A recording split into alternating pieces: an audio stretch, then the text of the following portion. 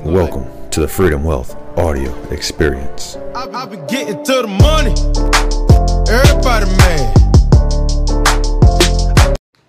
Hey everybody, it's Brandon Illigan here, founder of Freedom Wealth, and today I want to talk to you guys about buying a new car.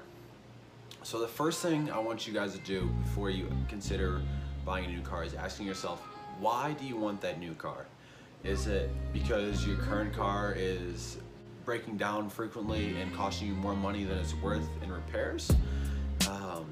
Or is it because you just got a new job and you want to impress other people by getting a new fancy car? That is the first thing that you need to really ask yourself. And if your answer is the latter, then don't worry about the rest of this article or the rest of this video, because you don't need to buy a new car anyways, so just forget about it. Now, if it's the first option and your car is breaking down, I have a few tips for you on how to get the best deal when you're looking for a new car. And the first one is, don't buy a new car. And what I mean by that is buy used. When you drive off the lot, you lose like 20% of your value you just paid, just because it's no longer deemed a new car. So allow someone else to take that hit for you and buy used. And a good way to kind of illustrate this is if I told you, give me $100 and in 5 minutes I'll give you 80 back, would you do it? I hope you all said no. So don't think of that as the car. From the time you buy it, 5 minutes later, you drive it off the lot, you just lost your 20% or $20. So don't do it. So the second tip is negotiate. When you go to a car dealership or a car lot, the price is never the price.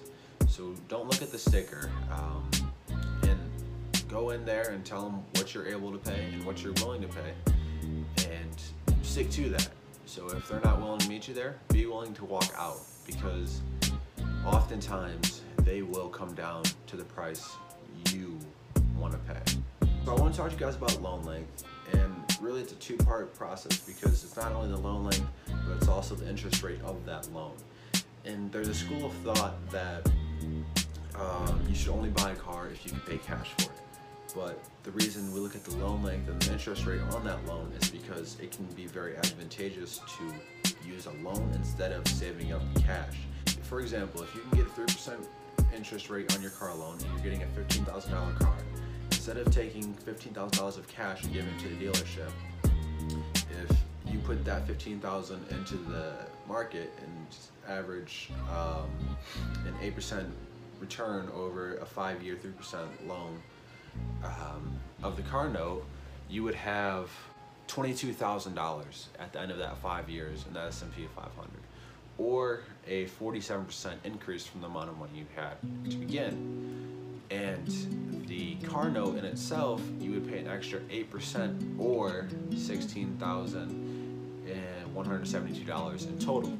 So the difference there is still like $5,000, $6,000.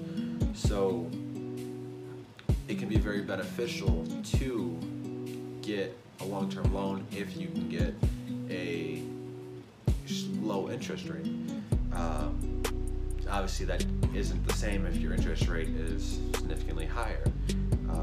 But even if you do have a high interest rate, and because you're young and you don't have much credit history, it can be beneficial to get the shortest term loan, which is 24 months, and pay it off in that time frame, because while you'll pay some interest, it's so short of a time, it won't be that much. What it does is it helps you build a credit score, and that will allow you to get lower interest rates on future cars or a house or things of that nature. So those are the 3 tips I have for you on buying a new car.